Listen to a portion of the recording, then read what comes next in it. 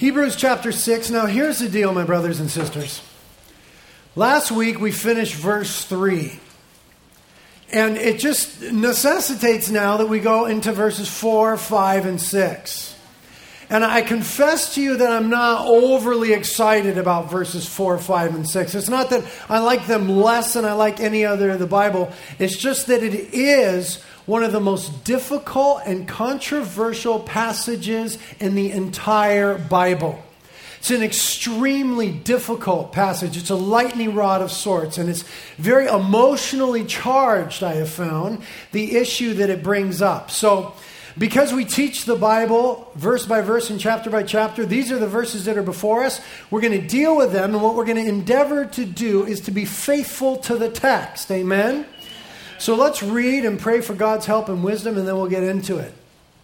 Hebrews chapter 6, starting in verse 4, says, "For in the case of those who have once been enlightened and have tasted of the heavenly gift and have been made partakers of the Holy Spirit and have tasted the good word of God and the powers of the age to come and then have fallen away, it is impossible to renew them again to repentance, since they again crucified to themselves the Son of God and put him to open shame." Let's pray. Lord, we need your help with this passage that is before us. We've got no lack of faith with regards to your word here. We believe that this is your word. We believe that this is your infallible and inerrant word. We believe that it is living for active. We believe that the passage in front of us is profitable for teaching, for reproof, for correcting, and for training in righteousness. And we simply ask that you would help us, Lord. It's a difficult passage in front of us, and I am desperately wanting to be faithful to the text and to honor you, Jesus Christ. And we want to do that as a church. And so we trust you in your word now with our hearts. We ask that you would lead us into right interpretation, and any ideas that we have that are going to be challenged now, Lord, we ask that it would be only by the truth of your word and in the tenderness of your Holy Spirit. Shepherd us, Lord. Bring us through this passage, and ultimately that it would bring more glory to your name and it would cause us to be more on fire for you. Bless this time. Please help me now to anoint, with anointing, teach your truth. In Jesus' name, amen. As I said, one of the most difficult and controversial passages in all of Scripture in front of us. I did teach on the subject that is broached in this passage when I was teaching through Hebrews chapter 2. I taught a message there entitled, "Can Christians Lose Their Salvation?" It was from Hebrews chapter 2, verses 1 through 4. It was part 2 of a series. You want to get that message. You're going to have questions after today's message, and that one will help you sort through those. If you already heard it, you may want to be refreshed. If you haven't heard it, you definitely want to hear it. It is a broader theological explanation of the eternal security and assurance of the believer. Today, we'll just be dealing with the text before us. In that message, we dealt with the broad topic. And we looked at several facets of it and the various views. So you want to have that at your fingertips. You can get it today on CD or DVD. You can get it online for free. There's many ways to get it. But do so. As we now approach this text, we need to be very careful to get the context right. And what we see is that in the opening chapters of the book of Hebrews, there is a pattern that emerges. And the pattern is this. We have first Jesus being presented as better than anything else. And then there follows on the heels of that a warning against falling away from him. And then after that, there is an encouragement to stick with him. So we have this pattern that emerges in the opening chapters of Hebrews of Jesus, a warning and encouragement. Jesus is better, a warning against leaving him, and an encouragement to stick with him. That pattern begins in chapter 1, which is all about Jesus. And it's all about Jesus being better, that he's better than the prophets, and he's better than the angels, and he's better than anything or anyone that has come before. And so the pattern begins, and it continues into the second phase in the second chapter, verse 1, where we have the warning. It says, for this reason, we must pay much closer attention to what we have heard, lest we drift away from it. So we have the warning after Jesus being revealed, the warning against drifting. And then in the last verse of chapter 2, we have the encouragement. Chapter 2, verse 18. For since he himself was tempted in that which he has suffered, he is able to come to the aid of those who are tempted. So the encouragement, the Lord is able to help us in our struggles. And then the pattern begins to repeat. In chapter 3, verse 1, we have Jesus presented. Therefore, holy brethren, partakers of a heavenly calling, consider Jesus, the apostle and high priest of our confession. And then a warning in verse 12. Take care, brethren, lest there should be in any one of you an evil, unbelieving heart and falling away from the living God. And then immediately on the heels of the warning and encouragement, verses 13 and 14. But encourage one another day after day, as long as it is still called today, lest any one of you be hardened by the deceitfulness of sin. For we have become partakers of Christ if we hold fast the beginning of our assurance firm until the end. So we have the repeating of the pattern. And then in chapter 4, we have an illustration of the precepts set forward in the pattern. And he illustrates those precepts by calling to mind a story that would be very familiar with his Hebrew audience. That is the vignette from Numbers chapter 14. Where the children of Israel had been brought out of Egypt and to the promised land. And it was now the moment where they were to enter in. And the spies went in and the spies came out, and the spies were divided with regards to their opinion. 10 of them saying it's too much, it's too gnarly, there's no way. 2 of them saying it's what God has for us, let's go all the way, we can do this thing with the help of God. Ultimately, Israel decided not to enter in. And in not entering in, they were exercising a lack of faith. Entering in would have been exercising faith. Lord, we trust you. It's difficult. There's giants. There's walled cities. There's circumstances that appear overwhelming. But we trust you to go forward into your will for our lives. Instead, they exercised a lack of faith. And they betrayed or revealed in their hearts a disbelief in God's faithfulness. And they chose not to enter in. And by not entering to God's place for them, they miss God's rest for them. And so that fact is illustrated in chapter 4. We see the summation of it in verses 1 and 11. Chapter 4, verse 1 says, therefore, let us fear, lest while a promise remains of entering his rest, any one of you should seem to have come short of it. And then verse 11, let us, therefore, be diligent to enter that rest, lest anyone fall through following the same example of disobedience. So he reminds them of their past, Israel's past, when they didn't trust the Lord, and so they missed the rest. And so he's telling them, trust in Jesus Christ and enter into his rest and peace. And then the pattern repeats. Starts again in chapter 4, verse 14. Jesus is presented. Since then we have a great high priest who has passed through the heavens, Jesus, the Son of God. Let us hold fast our confession. And this presentation of Jesus continues into chapter 5, all the way through verse 10, where we have that analogy drawn between Melchizedek and Jesus Christ. And then there comes immediately after this presentation of a new facet of Jesus Christ as a high priest in the order of Melchizedek. There comes the warning. Chapter 5, verse 11. Concerning him we have much to say, and it is hard to explain, since you have become dull of hearing. For though by this time you ought to be teachers, you have need again for someone to teach you the elementary principles of the oracles of God, and you have come to need milk and not solid food. He continues in chapter 6, verse 1. Therefore, leaving the elementary teaching about the Messiah, let us press on toward maturity. And he continues the warning in the verses that we're dealing with this morning, verses 4, 5, and 6. We'll read it again.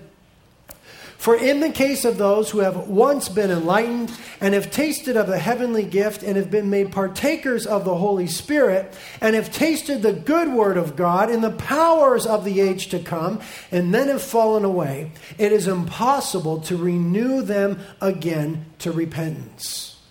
So a warning, and a very severe warning, after the revelation of Jesus Christ as a high priest in the order of Melchizedek. And then will come the encouragement in chapter 6, verses 9 through 12, and we'll get to that in a moment. But what I want to do now is make the nature of this warning very clear. Here's what this warning is saying. If these Christians who are in danger of drifting and have become dull of hearing and deficient in maturity do not change direction, they are doomed. That's the warning in a nutshell. If these Christians who are in danger of drifting and have become dull of hearing and deficient in maturity do not change direction, they will be doomed. Now, what I just conveyed to you is my understanding of Hebrews chapter 6. But as I previously mentioned, this is one of the most hotly debated texts in all of the New Testament. And my understanding of it is not the only accepted understanding. It is disputable, and it is a disputed text. I'm not saying that the text itself teaches contradictory things. It doesn't. It intends to say one thing. But the church does not necessarily agree on what that one thing is. And here's the crux of it. Here is the issue upon which it hangs. Of whom is the passage speaking? That's the issue. That makes all the difference in the world. Of whom is the passage speaking? There's only two options. The passage is either speaking of, number one, people who were never really Christians. They may have looked like Christians at some time, but they were never really converted, and so they are lost. Or it is speaking about, number two, people who were really Christians, but ceased to believe at some point in time, and so are lost. Now, to be perfectly honest, we all want this text to be talking about non-Christians. We all want this text to be talking about people who were never saved. Because, and understandably so, most of us are very uncomfortable with the idea that a Christian could ever lose his or her salvation. Now let's understand something when it comes to reading and studying the Bible. What happens in much of our Bible reading and study and theological development is this: that we come to a text in the Bible with a secret hope to preserve our comfort and be faithful to our hermeneutic. A hermeneutic is a method or principle or system of interpreting. You could call it your interpretive lens. All of us, to one degree or another, read and study the Bible with a honest but secret hope to preserve our comfort and be faithful to our hermeneutic. In fact, I have found, I'm sure you found, that many people are more committed to their comfort and their hermeneutic than they are actually to the Bible. And if your hermeneutic or your interpretive lens or your comfort level is that Christians cannot lose their salvation, then you're going to do everything you can to understand the text of Hebrews 6 that way. Everything you can. I know because I've done so. But here's what we need to do. We need to do everything we can to understand the text in context. We need to work very hard to discern what the text is saying. Not what we want it to say, or not how it might fit into our theological grid, but what it actually says. And so we've got to work real hard at context to get the text right. And the context of the book of Hebrews is really simple. The major theme is that Jesus is better. The occasion for writing is that some Christians were in danger of drifting away from faith in Jesus Christ. The reason being they had encountered difficult times, and I won't belabor the reasons here. We talked about it. There was persecution happening. And the directive that they then received from the book of Hebrews is found in chapter 2, verse 1. where they are told to pay much closer attention to what you have learned, lest you drift away from it. Pay much closer attention to what you have learned, lest you drift away from it. Now notice the phraseology, drift away. In order to drift from, you must have previously come to, right?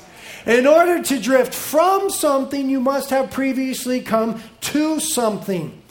And the directive that's given over and over in the book of Hebrews is don't drift away from Jesus.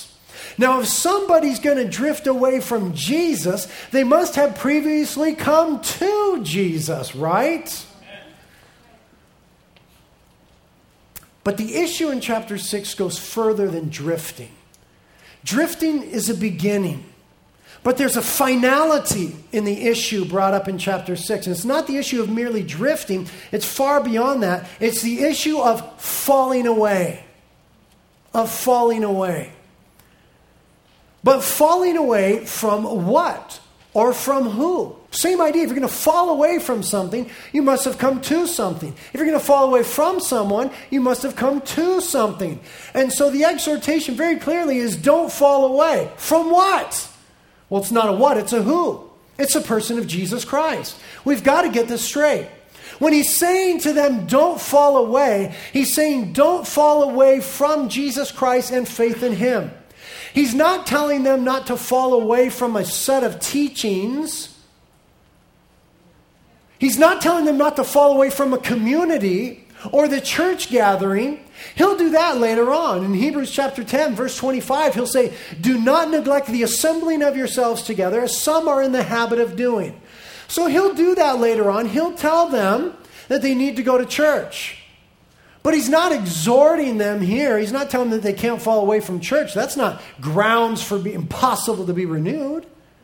He's talking about not falling away from the person of Jesus Christ. And one cannot fall from Jesus unless they have come to Jesus. So it seems then very clear that we have in view here Christians. Now we begin to answer the question on which the issue hangs. Is this exhortation, this warning, addressed to non-Christians or Christians? It begins to seem that he is talking to Christians. In fact, the author calls them brethren and holy brethren in chapter 3. In the same chapter, he calls them partakers of a heavenly calling and partakers of Christ. Now, if you call someone brethren and holy brethren and partakers of a heavenly calling and partakers of Christ, are you talking about Christians or non-Christians? Christians, yeah. In chapter 5, verse 12, he tells them that they should have by this time been teachers of the elementary principles of Christianity, or the ABCs of the Christian faith. Now, would you exhort a group of people to be teachers of the ABCs of the Christian faith if they themselves were Christians or non-Christians?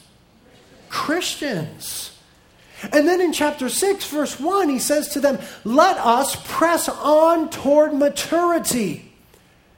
We got to go on toward maturity. What he doesn't say is very important to solidify to whom he is speaking. He doesn't say, let's get saved, or you guys get saved. He said we simply need to mature. And so is he speaking to Christians or non-Christians? Christians. In fact, he uses the first person plural pronouns, us and we, in verses 1 and 3 of chapter 6. Us and we, inclusive first person plural pronouns. He himself, the author, we would assume, of Hebrews, is a Christian. In context, then, Christians are being addressed and rebuked for their proclivity to drift and their having become dull of hearing. Remember from last week that the author wanted to explain to them in greater detail this analogous identity between Melchizedek and Jesus Christ. He wanted to unpack that analogy to further highlight the ministry of Jesus Christ. that he's a high priest in the order of Melchizedek. But then realizing that his audience was dull of hearing, he stops and begins to rebuke them in chapter 5, verse 11. And tells them they need to get mature in chapter 6, verse 1. And then in chapter 7, he's going to go right back to Melchizedek and the high priesthood of Jesus Christ. So with that in mind, what are we to suppose contextually and logically about the warning concerning falling away in chapter 6? Are we to suppose that the author, after 5 chapters of addressing brethren, holy brethren, Christians, suddenly and in mid-topic stops talking to that audience and begins to address another one entirely, namely non-Christians? And then tells them not to fall away from what? What are they going to fall away from? And then jumps back to Melchizedek in chapter 7. Are we to believe that he digresses and goes to another audience for chapter 6 and jumps right back into Melchizedek in chapter 7? Or does it make more sense, contextually and logically, to deduce that the author continues to speak to his Christian audience and is warning them not to fall away from Jesus? Now, let's look at the description that the author gives of the people in view, the ones in danger of falling away. And you tell me if these are Christians or not. Again, chapter 6, verse 4. And in the case of those who have once been enlightened, and have tasted of the heavenly gift, and have been made partakers of the Holy Spirit, and have tasted the good word of God and the powers of the age to come, and then have fallen away. Okay, now, the first thing that we want to address is in verse 4 where it says, for in the case of those. Because there are people, including formerly myself, working very hard to make this passage not be talking about Christians. To have the author switching audience here. And one of the great arguments for that is the change in pronouns. In verses 1 and 3 of chapter 6, he used us and we. But then in chapter 4, he switches to the pronoun. He says, for in the case of those. No longer an inclusive pronoun. He changes it from the inclusive first person plural to a third person pronoun. And what some say about that is that that's a big deal. It means that he's no longer talking to Christians, but someone else, namely non-believers intermingled in the congregation. Well, about that, I think we've already seen that that doesn't make sense contextually. But I think there's a very reasonable answer as to why he says, in the case of those, instead of in the case of us. Previously is us and we, now it's somebody else. Why is that? It is simply because neither the author nor the audience has fallen away yet. And so he's not going to say, in the case of us, because neither of them has fallen away yet. So he can't say in our case. He says in the case of those. In fact, his hope is that his audience will not be any of those. When you look at the descriptors, it seems to me to be a very clear description of Christians. Once again, those who have once been enlightened, have tasted the heavenly gift, have been made partakers of the Holy Spirit, have tasted the good word of God, and the power of the age to come. Speaking of the miraculous power of God. Now, with all that has already been said about the context, the goal, and the logical flow of the passage, to make these verses descriptive of non-Christians is creative at best, deceptive at worst. You can do it.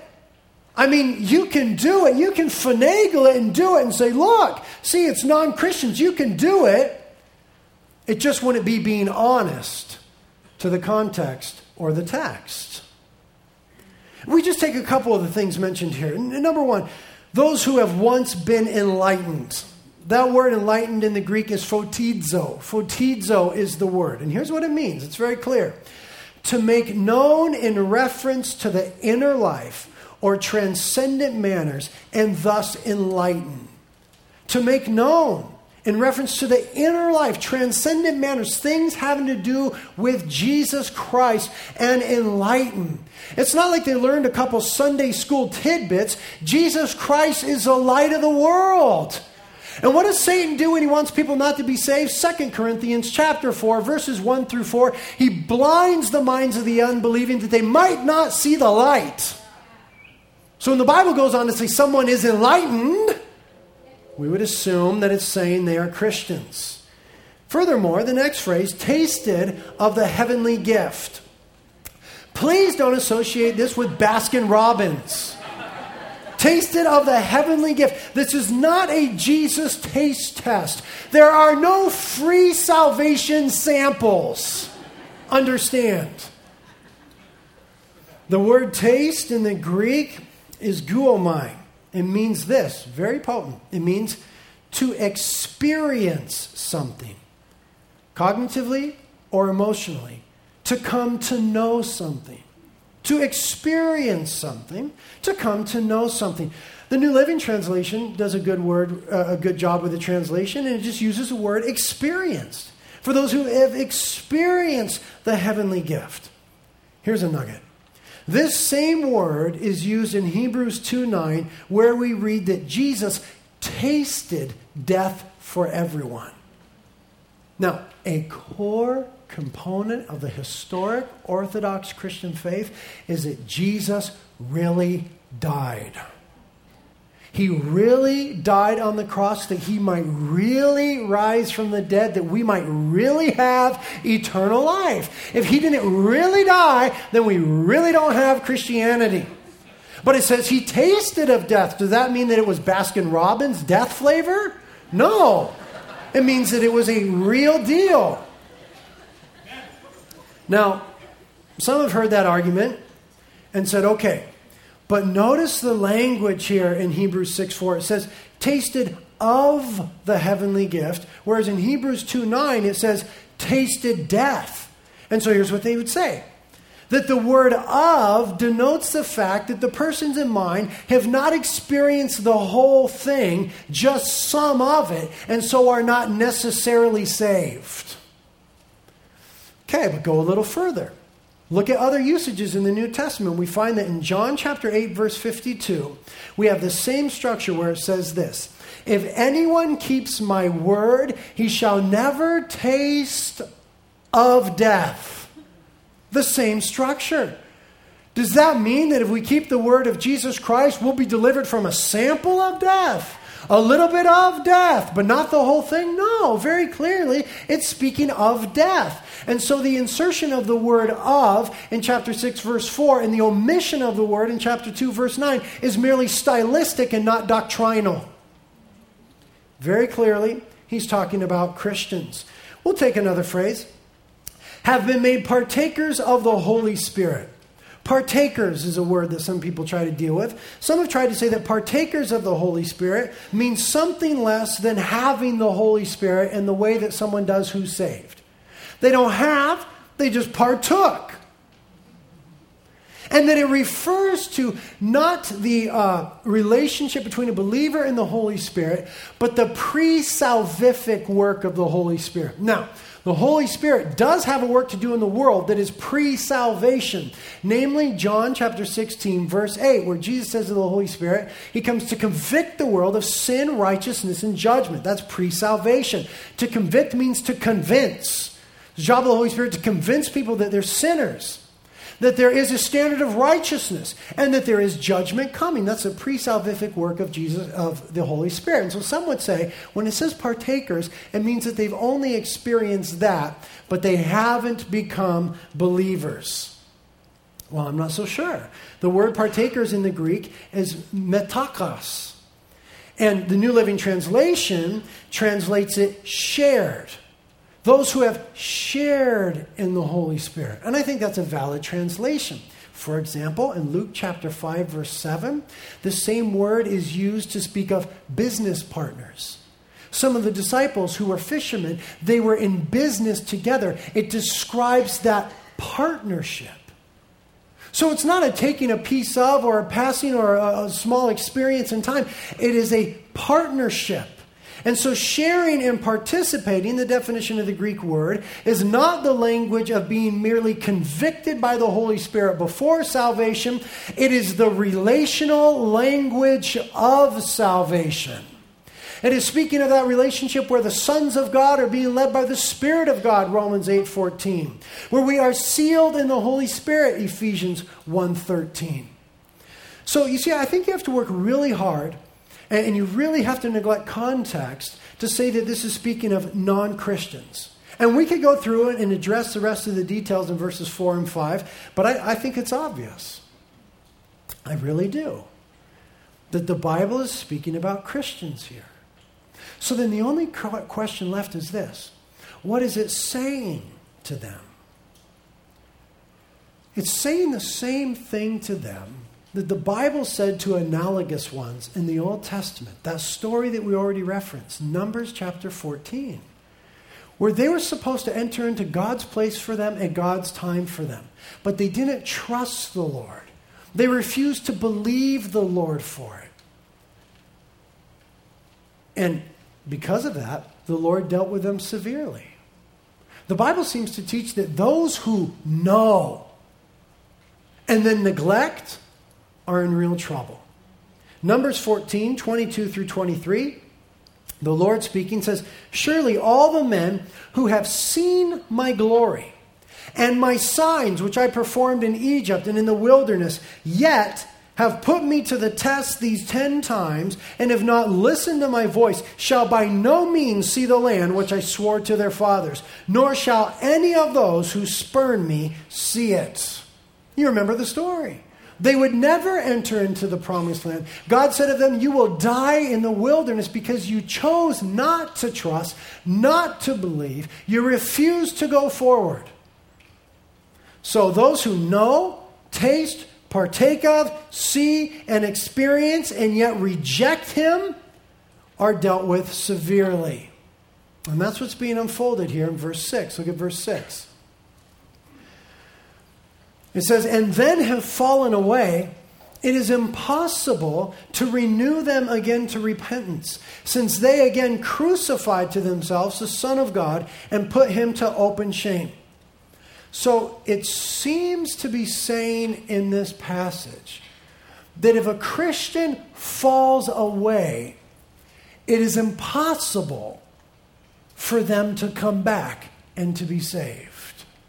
Now, we had better define what fall away means, because that's scary for us. Fall away. Okay, it's pretty clear here. Those who fall away, it is impossible to renew them. So we better get right what it means to fall away. The Greek word is parapipto. Kind of a fun word. Parapipto. And it means this: to fail to follow through on a commitment. To commit apostasy. To fail to follow through on a commitment, to commit apostasy. So as we said, in context, it's pretty clear that this must be referring to Christians. It can't be referring to non-Christians here in verse 6, because about which would they be apostate? Committing apostasy concerning what? They're not Christians. What are they falling away from? So I want to make very clear then, since we are talking about Christians and falling away, what we are and what we are not talking about. Listen carefully. First of all, we are not talking about Christians who sin or sin too much. Oh, praise the Lord. Thank you, Jesus. Oh, thank you, Lord, that that's not what it's talking about. That's good news, because that's this camp, right? That's you and me, brothers and sisters. That's us. This passage is not talking about Christians who sin or sin too much. We are not talking about, also, those who pretend to follow Christ, but never actually did. They were never actually saved. Those people do exist. Jesus called them the tares among the wheat. Paul said that they would be in the body. In fact, some of you are here.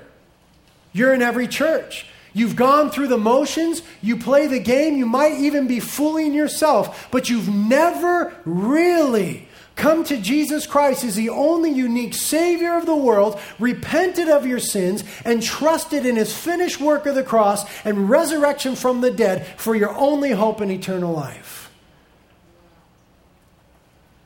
You're never a Christian. We're not talking about those who pretended to be or thought they were, but never were actually Christians. We are talking about Christians who deliberately abandon faith in Jesus. Deliberately abandon faith in Jesus. They come to a point where they say, I don't believe anymore. But you did this and so on and so on. Yes, I know, but I don't believe anymore. I used to believe, I don't believe anymore. I don't think Jesus is the Son of God. I don't think Jesus is unique. I don't think that His death upon the cross was anything more than political punishment and religious agenda. I don't think that He rose from the dead. I don't think that He's the only way to heaven. He doesn't matter at all. I do not trust in Jesus, His identity, or His work upon the cross. That is who we are talking about. Develop it further. We are not talking about Christians who are having a crisis of faith. That's good news. We're not talking about Christians who are struggling. The disciples said, Lord, I believe, but help my unbelief. We're not talking about those. We're not talking about Christians who are struggling with certain doctrines. It's not who's in view here. Nor are we talking about Christians who are backslidden but trusting. Oh, that's good news because that's a whole grip of you. Backslidden but trusting. Not where you once were, not where you know you ought to be. You've slidden back a little bit, but you're still trusting in Jesus Christ. You believe Him to be the only unique Son of God and the Savior of the world. You believe that He died a substitutionary, atoning death upon the cross, and there that He conquered sin and death and the devil, and that He rose from the dead to give you eternal life. You believe it, you trust in it, but you're a little cheesy right now. It's not talking about you. Christians who are backslidden but trusting. We are talking about Christians who are rejecting and refusing to trust any longer the person and work of Jesus Christ. And for this person, verse 6 clearly says, it is impossible to renew them to repentance again. They once believed. They tasted. They experienced. They partook. They knew. They left. They abandoned their salvation and its benefits. For them, it says, it is impossible for them to be renewed to repentance, to come back to faith and to be saved again. Why is that? Is it impossible from the perspective of God or man? Is it impossible because of God or because of man? Man is a problem here.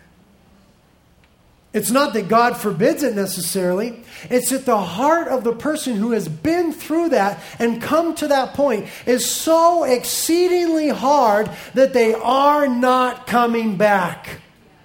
Their heart is so hardened, they are not coming back.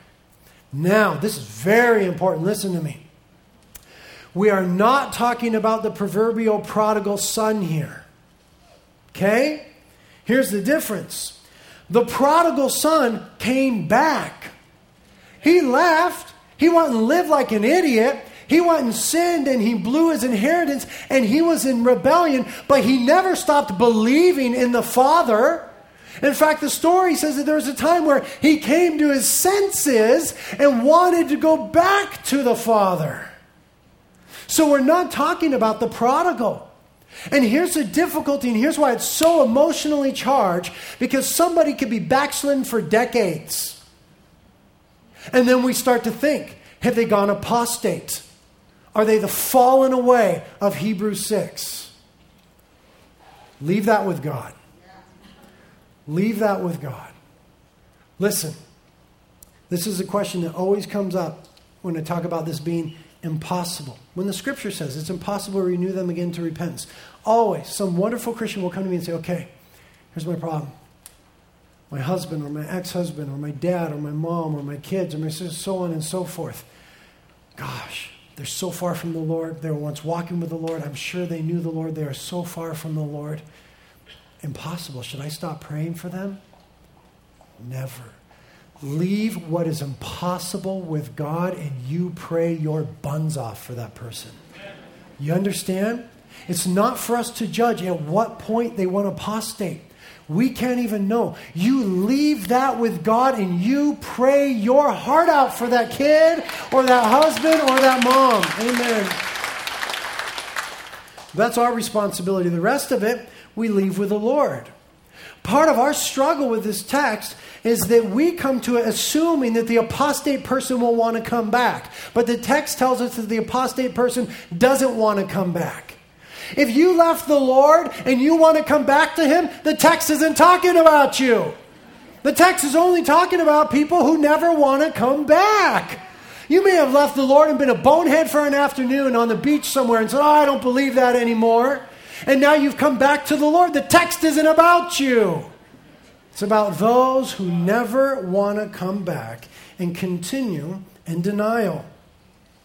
It says about them that it's impossible, ending of the verse, since they again crucified to themselves the Son of God and put Him to open shame. Difficult wording to understand. New Living Translation helps a little bit. It says, by rejecting the Son of God, they themselves are nailing Him to the cross once again and holding Him up to public shame. Still hard to understand.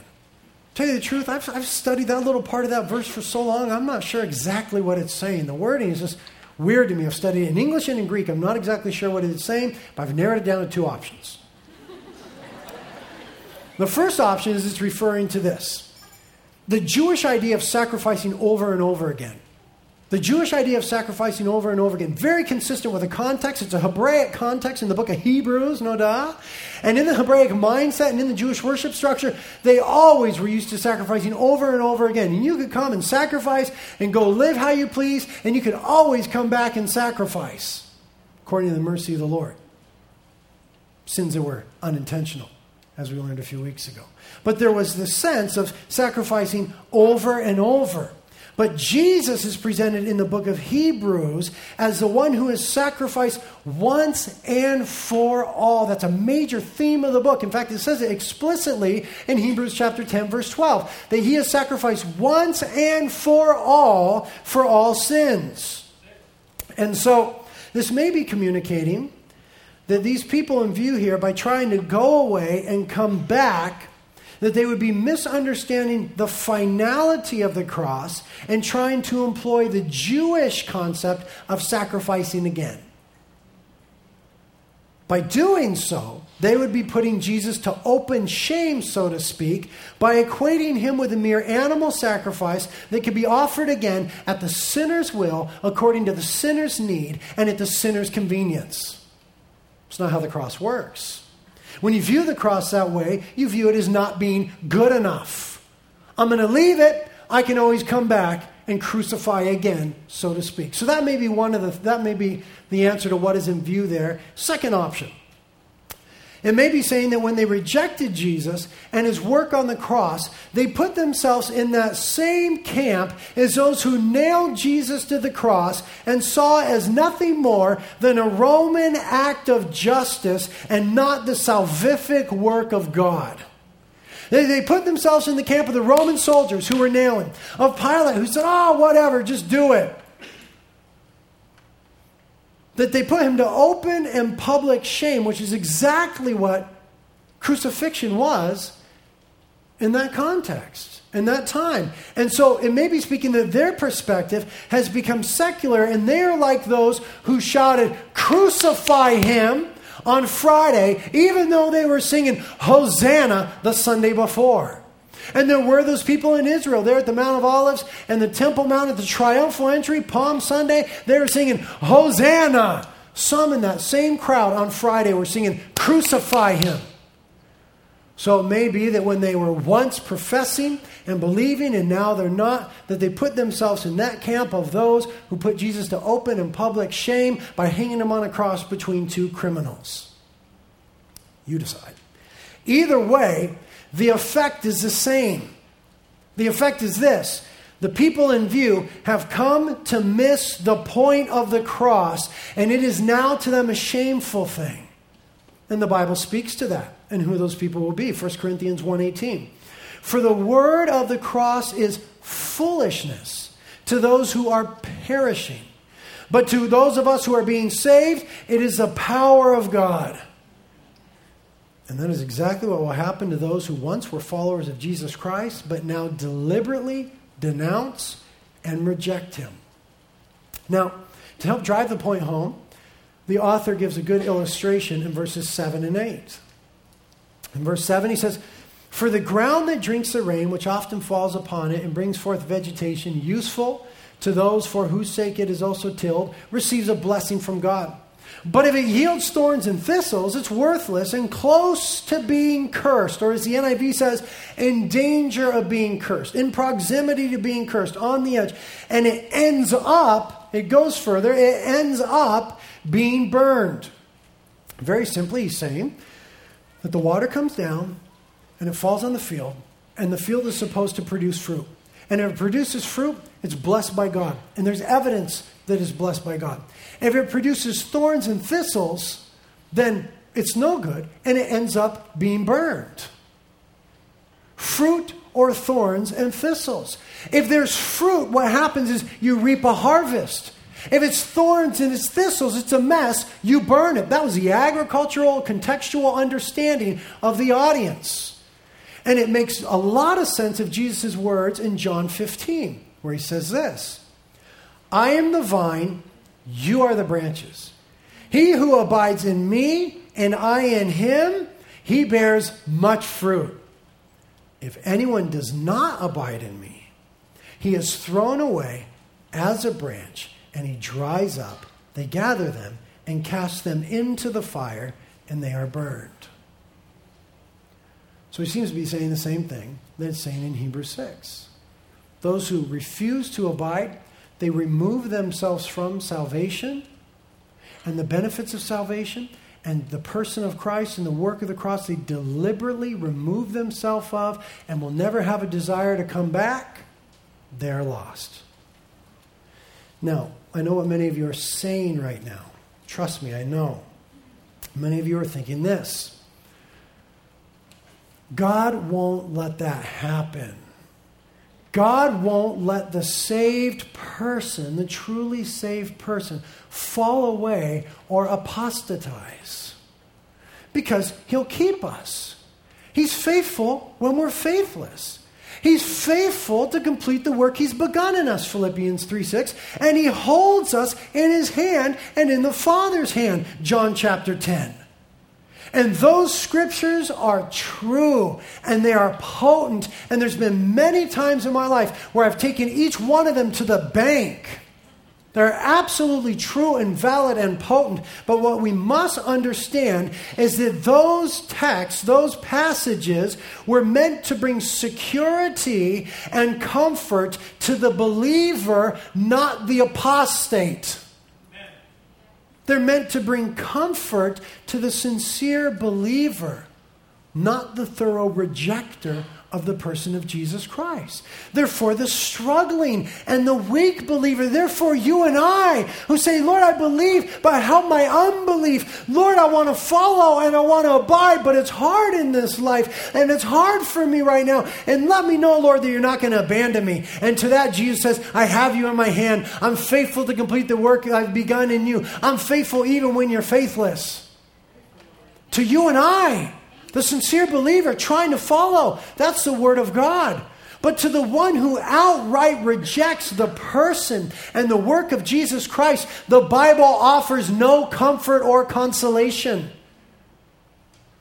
It says that they are lost and it is impossible to renew them.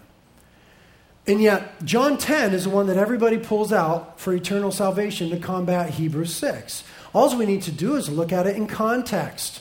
John chapter 10, starting in verse 27, Jesus says, "My sheep hear my voice, and I know them, and they follow me. And I give eternal life to them, and they will never perish, and no one will snatch them out of my hand.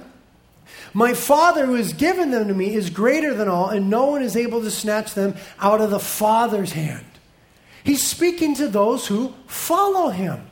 That is comfort given to those who follow him, no matter how difficult, how up, how down, how sideways. The Bible speaks to you and I and gives us comfort that the Lord is holding on. But what Hebrews 6 has to say to those who go on and reject him outright is that they're lost. I mean, are you really expecting Jesus Christ to save someone who's saying, "Hey, I don't believe in you. Get away from me. I don't believe in your work on the cross or your resurrection from the dead or your claims of deity. I don't believe in any of that.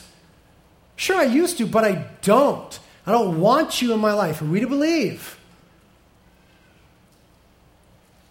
It says in Hebrews chapter 2, verse 3, "How shall we escape if we neglect so great a salvation?" Now again, I know what you're saying. You're saying, but God wouldn't let the person reject him once they are saved. Okay, I know you're saying that. But the question is, does the Bible say that? Does the Bible really teach that in the final analysis, God will not let somebody fall away? That at the moment someone is choosing to denounce him, he will override their will and force them not to? Is that how it works? If that were the way God works, then wouldn't we have expected God to work that way in the garden? If that were the way God works, wouldn't we have expected him to work that way in Genesis and in the garden? In other words, why didn't he just knock the forbidden fruit out of Eve's hand? Why didn't he stop her at that decisive moment? If God had done for Eve in the garden what many are expecting him to do for wayward Christians now, if he had done it then he would have saved the whole world from every abortion, rape, murder, war, disease, and broken heart. But he didn't. He didn't do that for Eve. He didn't do that for humanity. Why do you think that is how God works now with those who refuse to continue with him? You see, there's a theological problem with a position or an expectation that demands God to do that now when he didn't do it then, because the stakes were so much higher then. Here we're talking about a few Hebrew Christians. There we're talking about the fall of humanity. And furthermore, if that's what God does, if he overrides our will when we're going to fall away, then why doesn't he just do it when we begin to drift? Because a bunch of bad stuff happens in drifting. A bunch of bad stuff happens in drifting. A bunch of sin and rip-off and heartache and heartbreak. If that's really what he's going to do in the final analysis, why not just keep us from ever drifting at all? Because he didn't make us that way.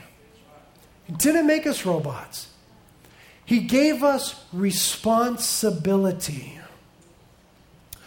All of those verses that speak of God's sovereignty and then pertaining to the security of the believer and the assurance of salvation are true and good and awesome and wonderful and needed. But they must be held in tension with Hebrews chapter 6. We must take the Bible as it is meant to be, a whole.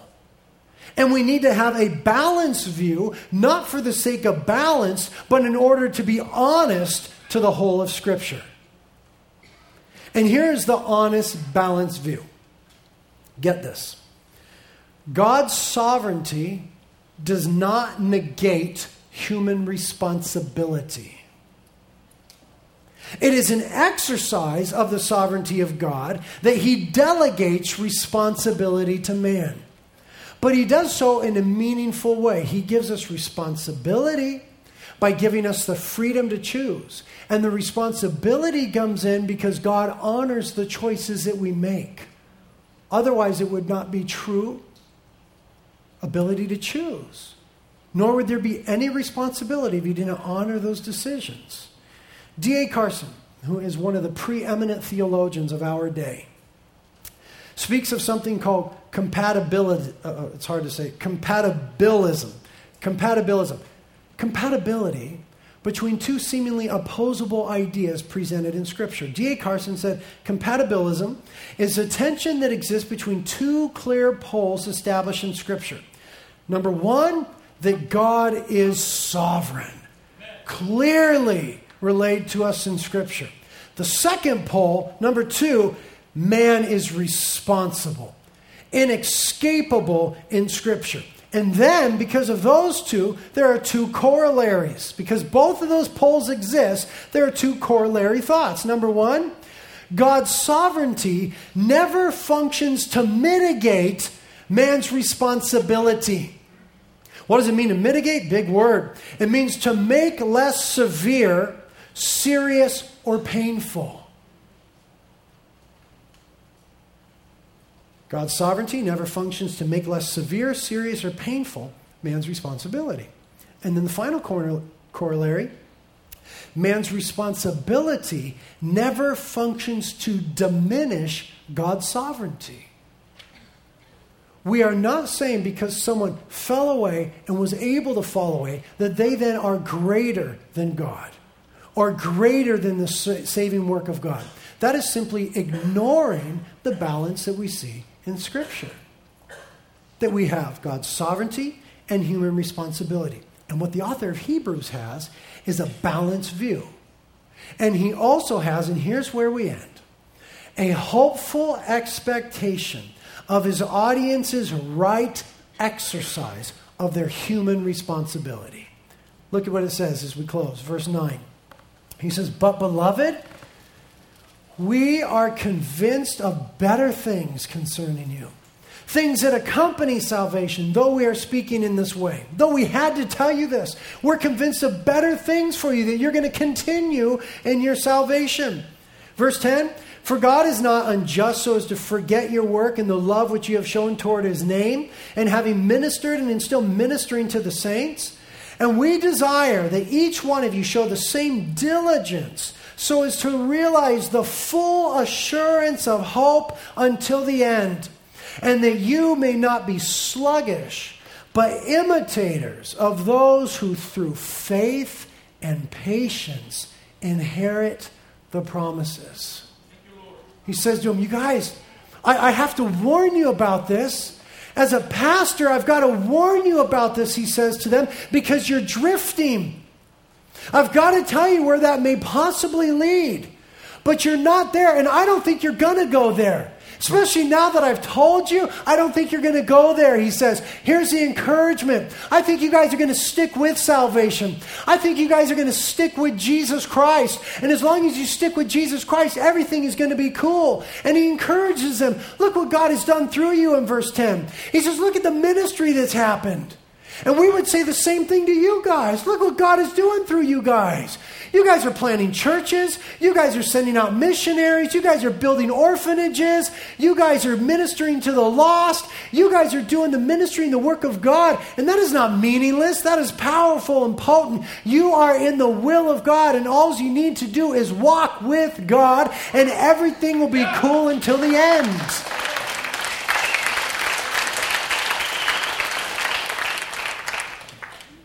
It's simple.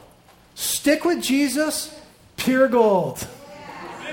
Bail out on Jesus, you got problems. So application for the sermon, stick with Jesus. Amen? Amen.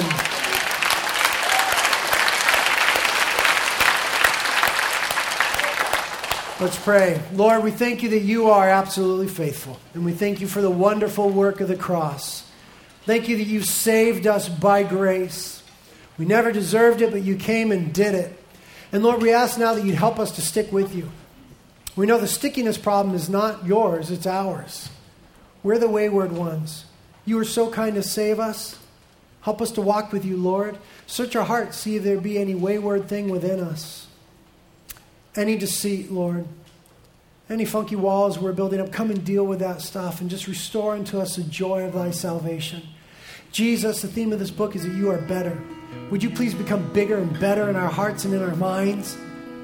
That leaving you would be the most ridiculous thing in the world. Would you be so big and awesome in our hearts and minds? That it wouldn't even be an option to leave you, Lord. But we'd stay with you. Lord, we thank you for saving us. Thank you that you're faithful to complete the work that you've begun. Bless your people, Lord.